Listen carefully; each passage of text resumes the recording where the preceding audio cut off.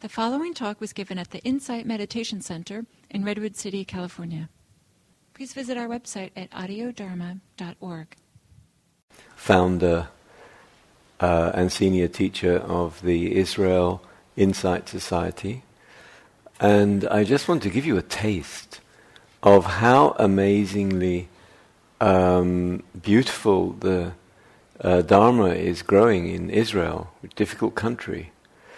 But we have, in just our organization, 42 retreats in the year, a couple of thousand people sitting retreats, many, many young people that have just been through the army and want to go on retreat. And we have programs for peace making with Israelis and Palestinians inside the Dharma organization. I'm involved in all of that. We have programs for the elderly, we have programs for cancer patients. So we're very engaged in society. And everything happens on dana. 42 retreats, all on dana. And I was really appreciating Gil's center, that one of the few that is like that as well. But I just want to give you a taste of something, that to me is a story that just gives a sense of the interest in Israel.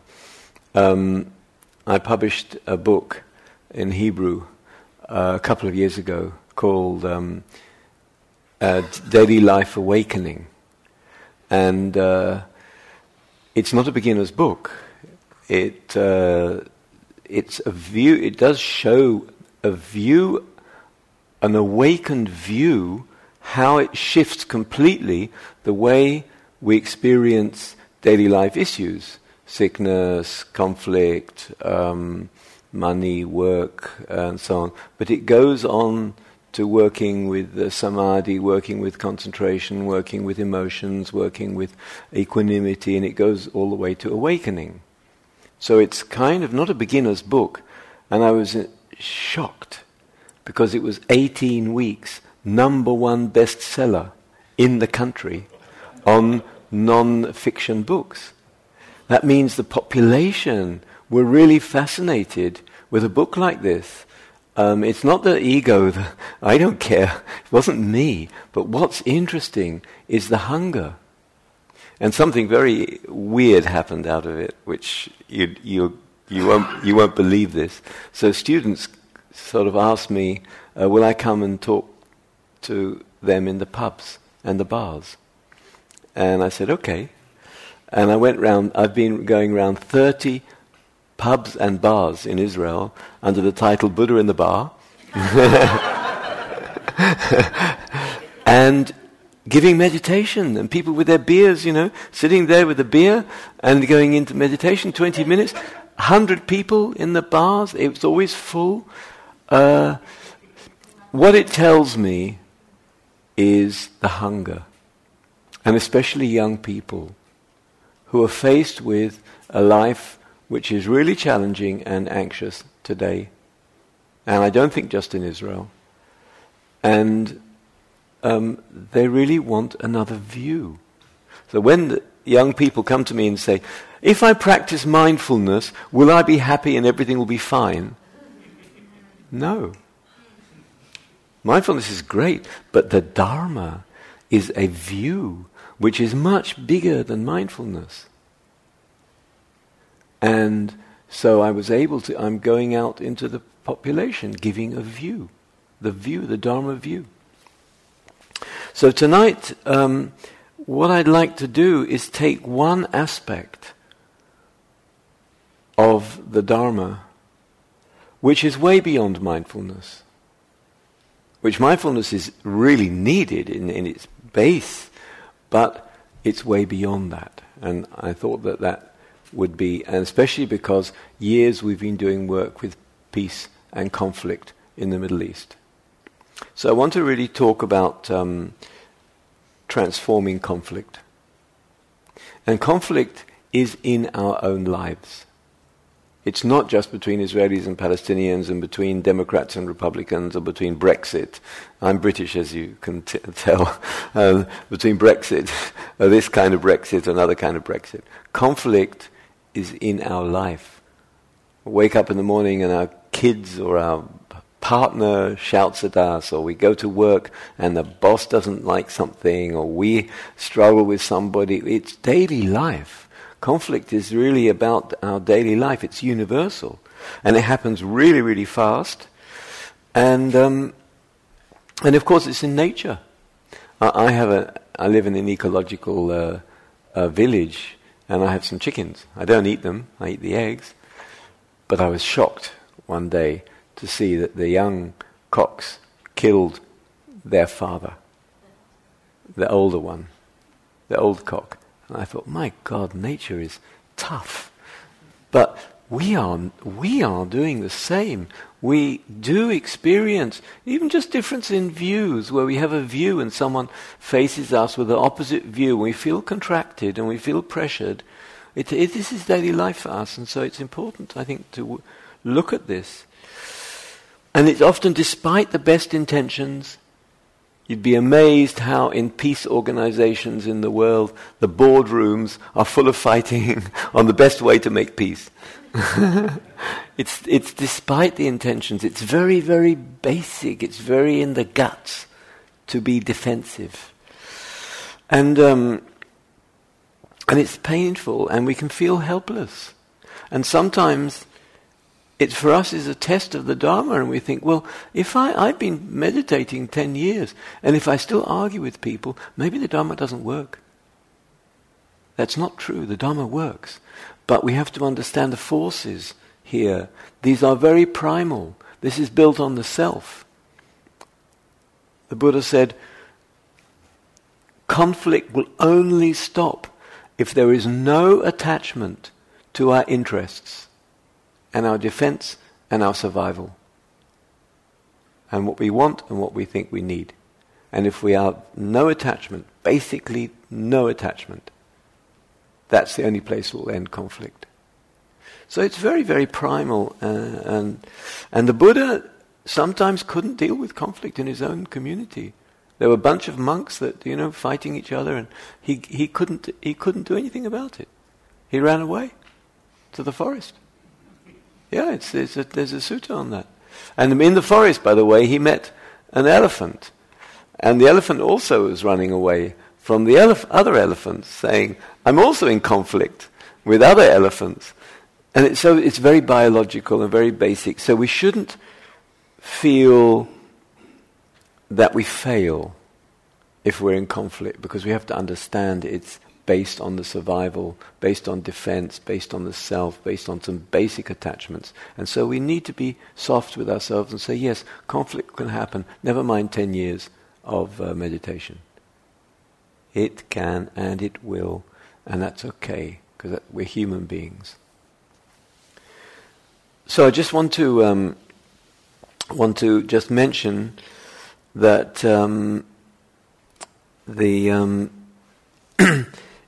the power of conflict, what makes it so powerful, is the investment of the self. So the self is like a system, operating system, which is operating to defend. Actually defend the body originally, but in the end it defends itself. So the self is constantly defending itself. And that gives it a lot of power. So let's look at some ways forward with how we're going to work with conflict. And I'll give you here and there stories from my experience with Palestinians and Israelis.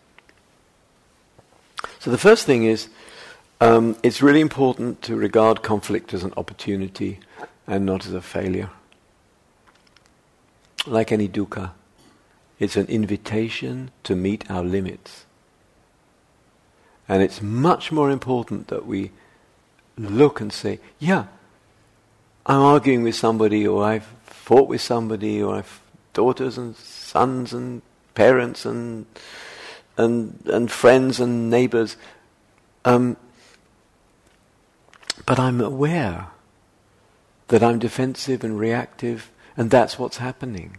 And this is an opportunity for me to meet myself in the mode of defensiveness. So the first thing is see conflict as an opportunity, as a kind of limit, a way we can, like old dukkha, our teacher, rather than a failure, being a failure or giving up. We see it as our teacher. Being disturbable.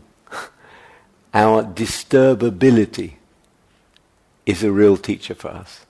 Something can disturb us so easily, and we need to look at that and say, yes, I am disturbable, I see that, but that's my teacher. So the next thing is really mindfulness, is watching the contraction happen, watching the reactivity happen. Someone says something to us, you're an idiot, you're stupid. You can imagine what they say, in conflict zones like in Israel. You're a soldier, you're a terrorist, you're no good, you're attacking, you're defending, you're this, you're this, you're this. And you need to stop and watch the buttons being pressed and turn towards our reactivity with mindfulness, watch the growing reactivity, watch the button being pressed in us with sympathy and understanding. Take a breath and watch the chain of reactivity. And if we do that again and again and again, we will be less reactive. It will happen by itself. Because we've replaced automatic defensiveness, reactivity. How can you say that to me? With awareness, with mindfulness. So we need to be kind and interested in our defensiveness and our vulnerability. Say, yes, that's okay, but I'm aware of it.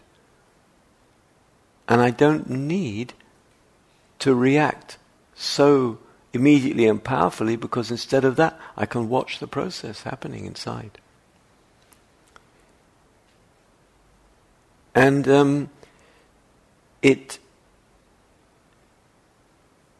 reduces the sense that we're feeding a pattern of defensiveness. And instead of that, we become accepting. We accept ourselves, we accept our defensiveness, we accept our neediness, we allow it, but we watch it, and we be who we are. So I have a small quote. The book, by the way, in Israel, Awakening in Daily Life, is out in America, and that's actually why I'm here. I maybe didn't say it, but I'll say it again in the end. But it's really to help support the book that I'm running around the States at the moment. I just want to give a quote from the book, which gives a sense. I think it's the whole Dharma in one paragraph to me. So I would just like to read it to you.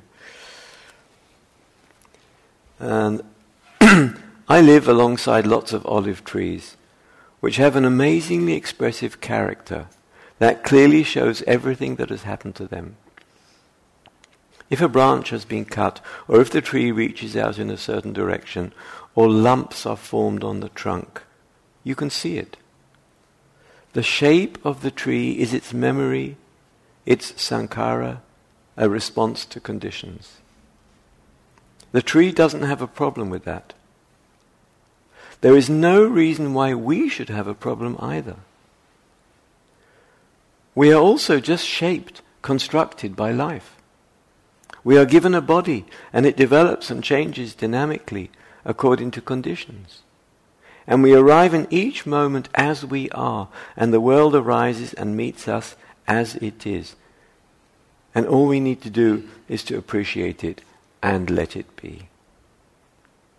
Stories are just stories, narratives are just narratives, and embodiment is just embodiment. If we let go into this flow of life, the wounds will dissolve, the scars will be softened and brought back to life, and we will find ourselves in the garden of the now instead of the prison of yesterdays. A difficult experience can come up, just like an unpleasant visitor arriving in our house. We can cry, and the next minute we can laugh, and then he's gone. it's just a general summary, in a way, of our Dharma attitude to ourselves as we are, the shape we are, and how we work with difficult experiences that come up. So, of course, mindfulness or awareness is not about just our own reactivity. We also need to go out and see the other. And we need to look behind the eyes of the other. And this is where peace is really made. So if we really feel the other, this is, in the Dharma it's the sacred. Shantideva called it sacred. To put ourselves in the shoes of the other is a sacred act. It's not just a convenient mechanism. It's actually a very big thing. So I just want to give an example. So we had, for many years, we brought Israelis, groups of Israelis, to the Palestinian territories and the West Bank, and we worked with Palestinians. And we stayed with them for 48 hours. It was scary for Israelis to go out of their comfort zone and go into Palestinian towns. But we spent the first day on basically helping people to feel safe and calming down and being friendly and having tea together and sharing our names and our stories, a little bit about our life and so on. So the first day is just relaxing the fears. And the second day we did the inner work. And the core of the inner work was really simple, was 1 hour, where in dyads, in couples, one Israeli and one Palestinian would just sit opposite each other and really listen to the pain of their daily life. What is your daily life like? And tell me the struggles you're going through. This hour radically changed everything.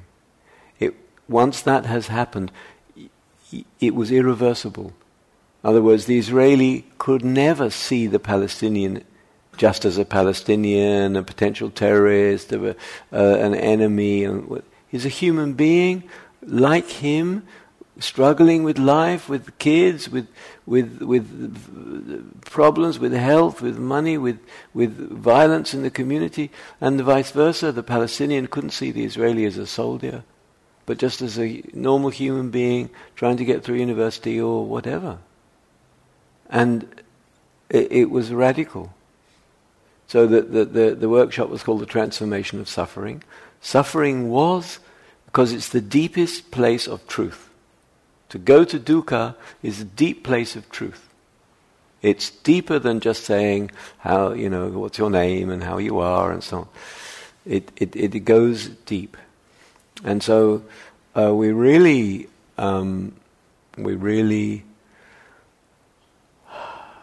made a big difference to many, many people. And I have to say here something about peace work in general, and this is something that, by the way, I'm teaching one day at Spirit Rock on this subject on the 18th of the month. And there's some leaflets there on the table about this one day I'm teaching, which is about this. The Palestinian Authority came to us and said, well, you didn't really change anything. We still have as many settlements and the politics is just as bad. What did you do? Did you do anything? They couldn't they said, we are not doing politics. We're doing education. Because we want to show people how they can look at each other differently and then they become peacemakers. A teacher, a Palestinian teacher, knows what he can say to his kids now, after having met us and having going through a workshop. And so it's really important, and I can't go into this now, but that when you work with problems and issues and challenges, and maybe some of you are activists, that you really have to offer what you can in the Dharma without measuring whether you got there, whether you got rid of Trump or you didn't get rid of Trump, or without measuring and without all the time success and failure, because the contribution goes out in the world. We didn't make peace. In the Middle East is a disaster. But what about the Palestinian kid that came to us at the end of one of the weekends and said, "All my life, I've had soldiers, Israeli soldiers in the street, and my view has been that the human heart is nothing but hardness, and there is no love in the human heart. And after this weekend, I have discovered that the human heart is not all bad." So, well, okay, we didn't make peace in the Middle East, but, this is not nothing. So it's important for you all to not to measure. So I want to go into one or two other ways of looking at things that will help us in conflict. One of the ways which is really helpful, which is wisdom, again, beyond mindfulness, the wisdom of the Dharma which is beyond mindfulness. And the wisdom is the big picture. That things happen because of causes and conditions. Someone can argue with you, they may be having a hard time, and they shout at you. The causes and conditions that created that person having a hard time, you should know that. And then you'll look at that person differently, rather than just being in automatic defensive mode. There's a nice story, Tibetan story, of two people in a market. And they're in the marketplace, two friends, and one got hit by a stick. And he started to shout at the stick. So his friend said, "Why, what are you doing shouting at the stick? Shout at the hand that held the stick. Because that's the cause." "Oh, of course, yes, all right." So he started to shout at the hand. His friend said, "Well, don't shout at the hand, because the hand belongs to a person. Shout at the person that hit you with the stick." "Oh, yes, okay, yeah, you're right. So he started to shout at the person. And then his friend said, "Wait a minute. You don't know what's the situation of that person. That person may not have eaten for 2 days. That person may have had a really hard time and hit you with a stick because of all kinds of conditions that you have to shout at the conditions that made that person hit you." And his friend said, "Yes, sure." And he began to shout, and then he realized, wait a minute. The conditions of the whole universe. I can't shout at the whole universe. The big picture really changes everything. And if we can see it, in daily life,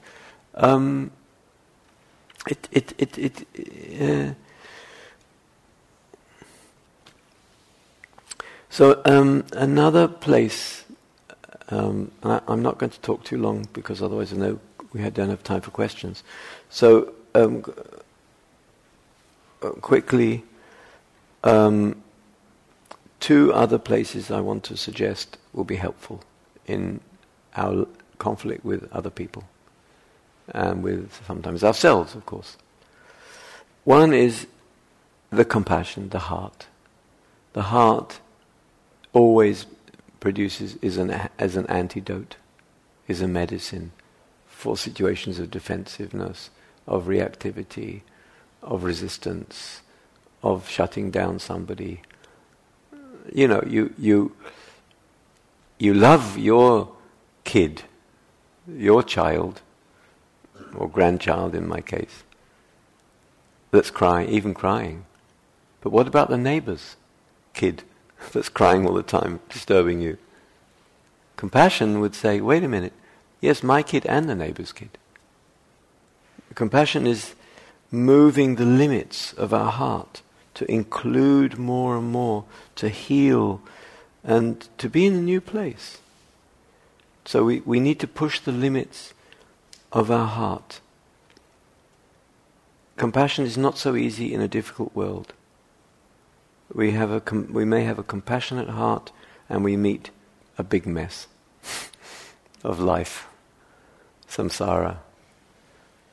But we still need to push the boundary of compassion, to do extra, to feel, yes, I can take one more step to compassion, including them, including the person arguing with me, So that compassion is something to remember as also another place to work with conflict.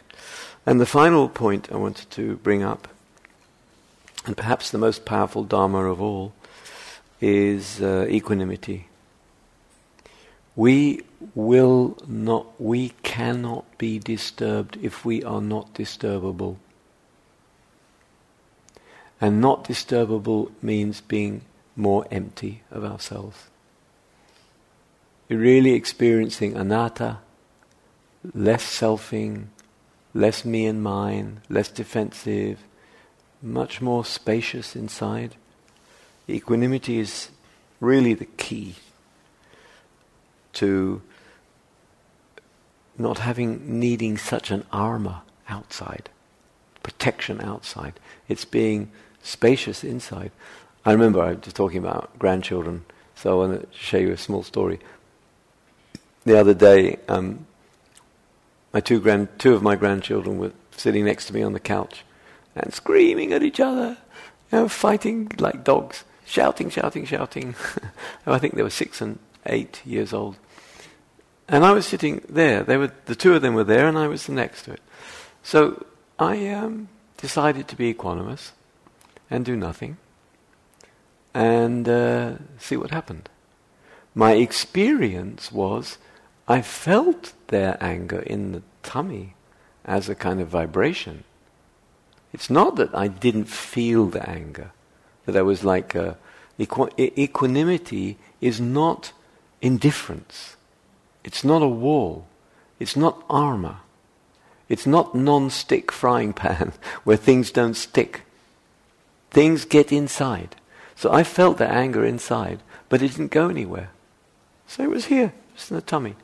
A vibration, like a biological chip, like electricity. Every time they shout, I felt it here, coming and going. Nothing, no problem. Didn't do anything, didn't work, didn't. And after a while, because of equanimity, I could turn to them and say, don't you think it's enough? And of course they agreed, oh yes. They were quite fed up already with fighting with each other.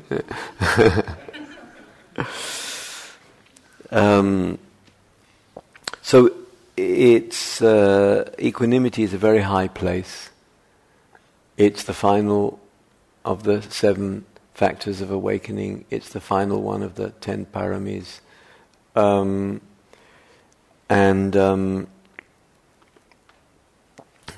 And it's high because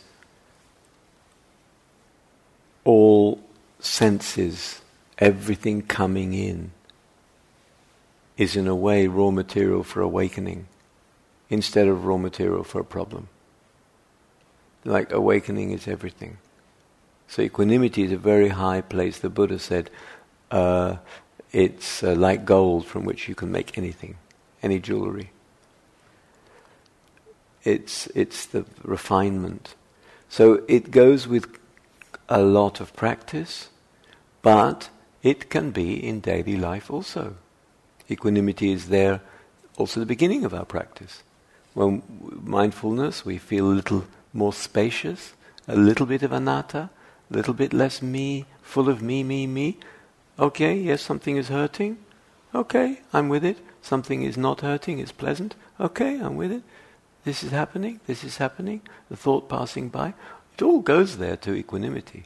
But at the highest level, equanimity is a very high state. And certainly it's needed in the difficulties of peacemaking. The Buddha once said, if you want to talk to somebody, and they don't have very strong views or very strong emotions, it's easy. If they have strong views, but not strong emotions, you can do it, but it's difficult. Or if they have strong emotions, but not strong views, you can talk to them, but it's difficult. But if they have strong views and strong emotions, forget it. Don't bother. However, the final message in this text is never underestimate the power of equanimity. And equanimity here is a spaciousness that you bring into your life. You can just imagine, say, in the middle of your work, and people are arguing, or in a board meeting, or whatever, and there's arguments, and people are trying to include you in their arguments. But imagine equanimity, the sense of non-disturbability, and the sense of spaciousness inside, and a sense of allowing things to be the way they are, and allowing other people to be the way they are, like I talked about the olive trees. And non-disturbability. You will influence everybody there in that room through that steadiness. And it's very powerful. Equanimity is hugely powerful in modeling peace and peacemaking and non-disturbability. So I think that's what I'm going to say formally. Because I'd love a little time for questions, and I understand that we have to finish at 9 o'clock. It doesn't give us a lot of time. So we'll have questions for 10 minutes, and then I'm going to kind of wrap up at a few minutes before 9 o'clock. So anybody, want to raise something or comment? Yeah, go ahead.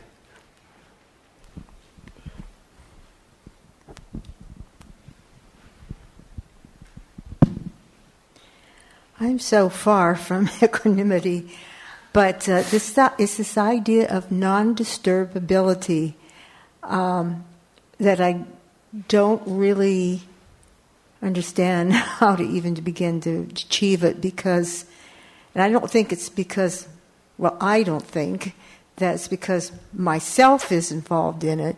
It's just that there are, how do I put this? There are people and the earth all over the world that are being badly hurt. And I'm very disturbed by that. And I don't see how I can get to that path of equanimity or just letting it pass through me without wanting to get up and do something. I know. So actually, I understand it very well. Firstly, I would say, as you're probably a grandmother, right? Or at least you could be. So we can be equanimous because of our age. We can just be. We've done it all, So we can actually. The Buddha has a very nice image of grandparents or elderly people kind of sitting on a hillside watching the children play. So I don't think we need to make an ideal of non-disturbability, but I think we do need to watch carefully that the suffering and injustice and difficulty of the world doesn't destroy us. And so actually, and we experience the fact that if we are not destroyed by the suffering, inequality, struggle, pain of other people, we're not destroyed by that, we have much more power to go out and make change. And so I think it really does need some of the tools I mentioned, not to make an ideal out of I mustn't be disturbed, but to say, okay, there is pain and difficulty in life. There is, and there always has been, and there always will be. But I'm facing that with some sort of steadiness, and I'm going to go out and do what I can to help others. So that steadiness is actually very important.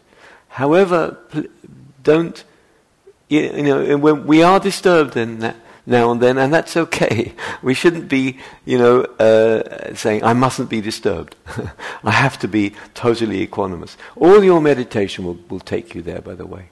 All your meditation, which is presence, which is being at home with ourselves, which is allowing pleasant and unpleasant experiences in the laboratory of our practice, it all will go to helping us to be more steady with what's arising, including when we open the newspaper and we read suffering of others. Still, there will be a bit more steadiness there, and I think that's the basis for wise action. Thank you. Yeah, anything else? Anyone else?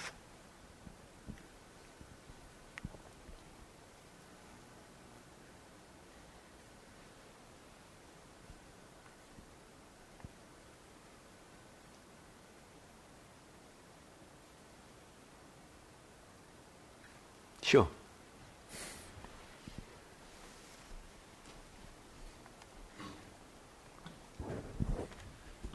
Hi, how you doing? I was just wondering what city you're in. Mm.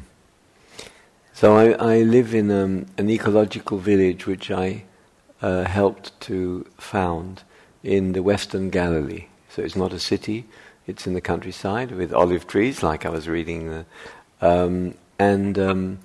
It's an ecological village and pretty peace-oriented. There are Arabs and Jews hanging out in our place all the time. And our neighbors, we get on with them really well. Arab neighbors, Jewish neighbors. We're living, the Galilee is actually relatively peaceful in Israel. Are they Druze or? Druze and we have Druze villages and Druze people coming to us, and Arab and Christian and Muslim, and the kids come and play in our place, and we go there to their houses. We have a real okay relationship with the neighbors. Unlike what people don't know that actually, but there are places in Israel like the Galilee which are really peaceful. And then I was curious, did you take current IDF soldiers over there? Because you talked about people in the army, or were they like ex-IDF soldiers? Because everybody in Israel is conscripted or volunteer, whatever. That's right. Yeah. So obviously we wouldn't take people in uniform to meet Palestinians, but because everybody's a soldier, so some of the people we brought were in the middle of their service, yes? And they had a weekend off, and so they came with us, and so they were actually serving in the army. But obviously they had time off to do that. So because everybody's in the army, so it's kind of they're going to be in the army, it's almost inevitable. Okay. And then, do you ever interact with the religious community? Like Chabad Lubavitch or the Black Hats, or I know both sides, and it just seems like impossible. So yeah, curious. It's hard. We really don't manage. Well, I would say, but in our retreats, we do get quite a few religious Jews, and sometimes Muslims and Christians and Druze join our retreats. And our retreats are done in such a way that religious Jews can join. Well, we allow them to do their rules and so on, so that they can join. So we do get quite a few religious Jews who are really interested in Dharma. But that's different from the peace work. The peace work, we didn't really find religious folk involved. But, I have to tell you a small story. We once did we did a lot of peace walks all through Israel. Which is action, and even today, a lot of the work is action. In other words, people from the Dharma community going out into the Palestinian areas, not just for dialogue, but actually helping them pick the olives, so that the settlers don't come and are violent and stopping them picking olives. So that actually the Dharma community goes out and helps the Palestinians pick their olives, for example. So we did peace walks for over years and years, and we once went to the chief rabbi of Akko, the city of Akko, and we came with Abu Amin, who's a Bedouin sheikh, who was one of the leaders of the movement, and the rabbi said to Abu Amin, "Grandfather, how do you make peace?" And Abu Amin said, he's a real Buddha, this guy. He said, when I walk quietly through towns and cities, and someone shouts at me, "Go home, Arab," something like that, I just feel the shout. It goes inside, I absorb it, and then it vanishes. And not reacting and building anything out of that shout, that's how I make peace. Which is so lovely. It's exactly what I'm talking about. And he's never meditated in his life, but he got it.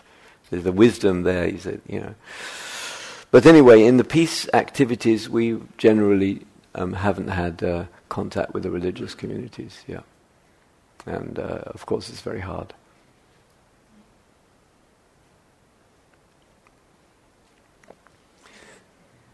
Yeah. So I think we've really, it's just 3 or 4 minutes to 9. We need to finish right at 9 o'clock. Roughly, understand? Yeah. Hmm? Yeah, roughly 9. Okay, so we have one question and then go ahead. So one of the key elements here that you've described is being prepared to listen to the others, to do the other. Yeah. And to seek out the other's position. But when emotions are running high, do you have a prescription or a method for not only in yourself but in the other, calming things down enough so that useful listening can actually happen? Yeah. And useful communication can actually happen. Yeah. So, of course, your equanimity can really help because it doesn't add fuel to the fire. The key is not adding fuel.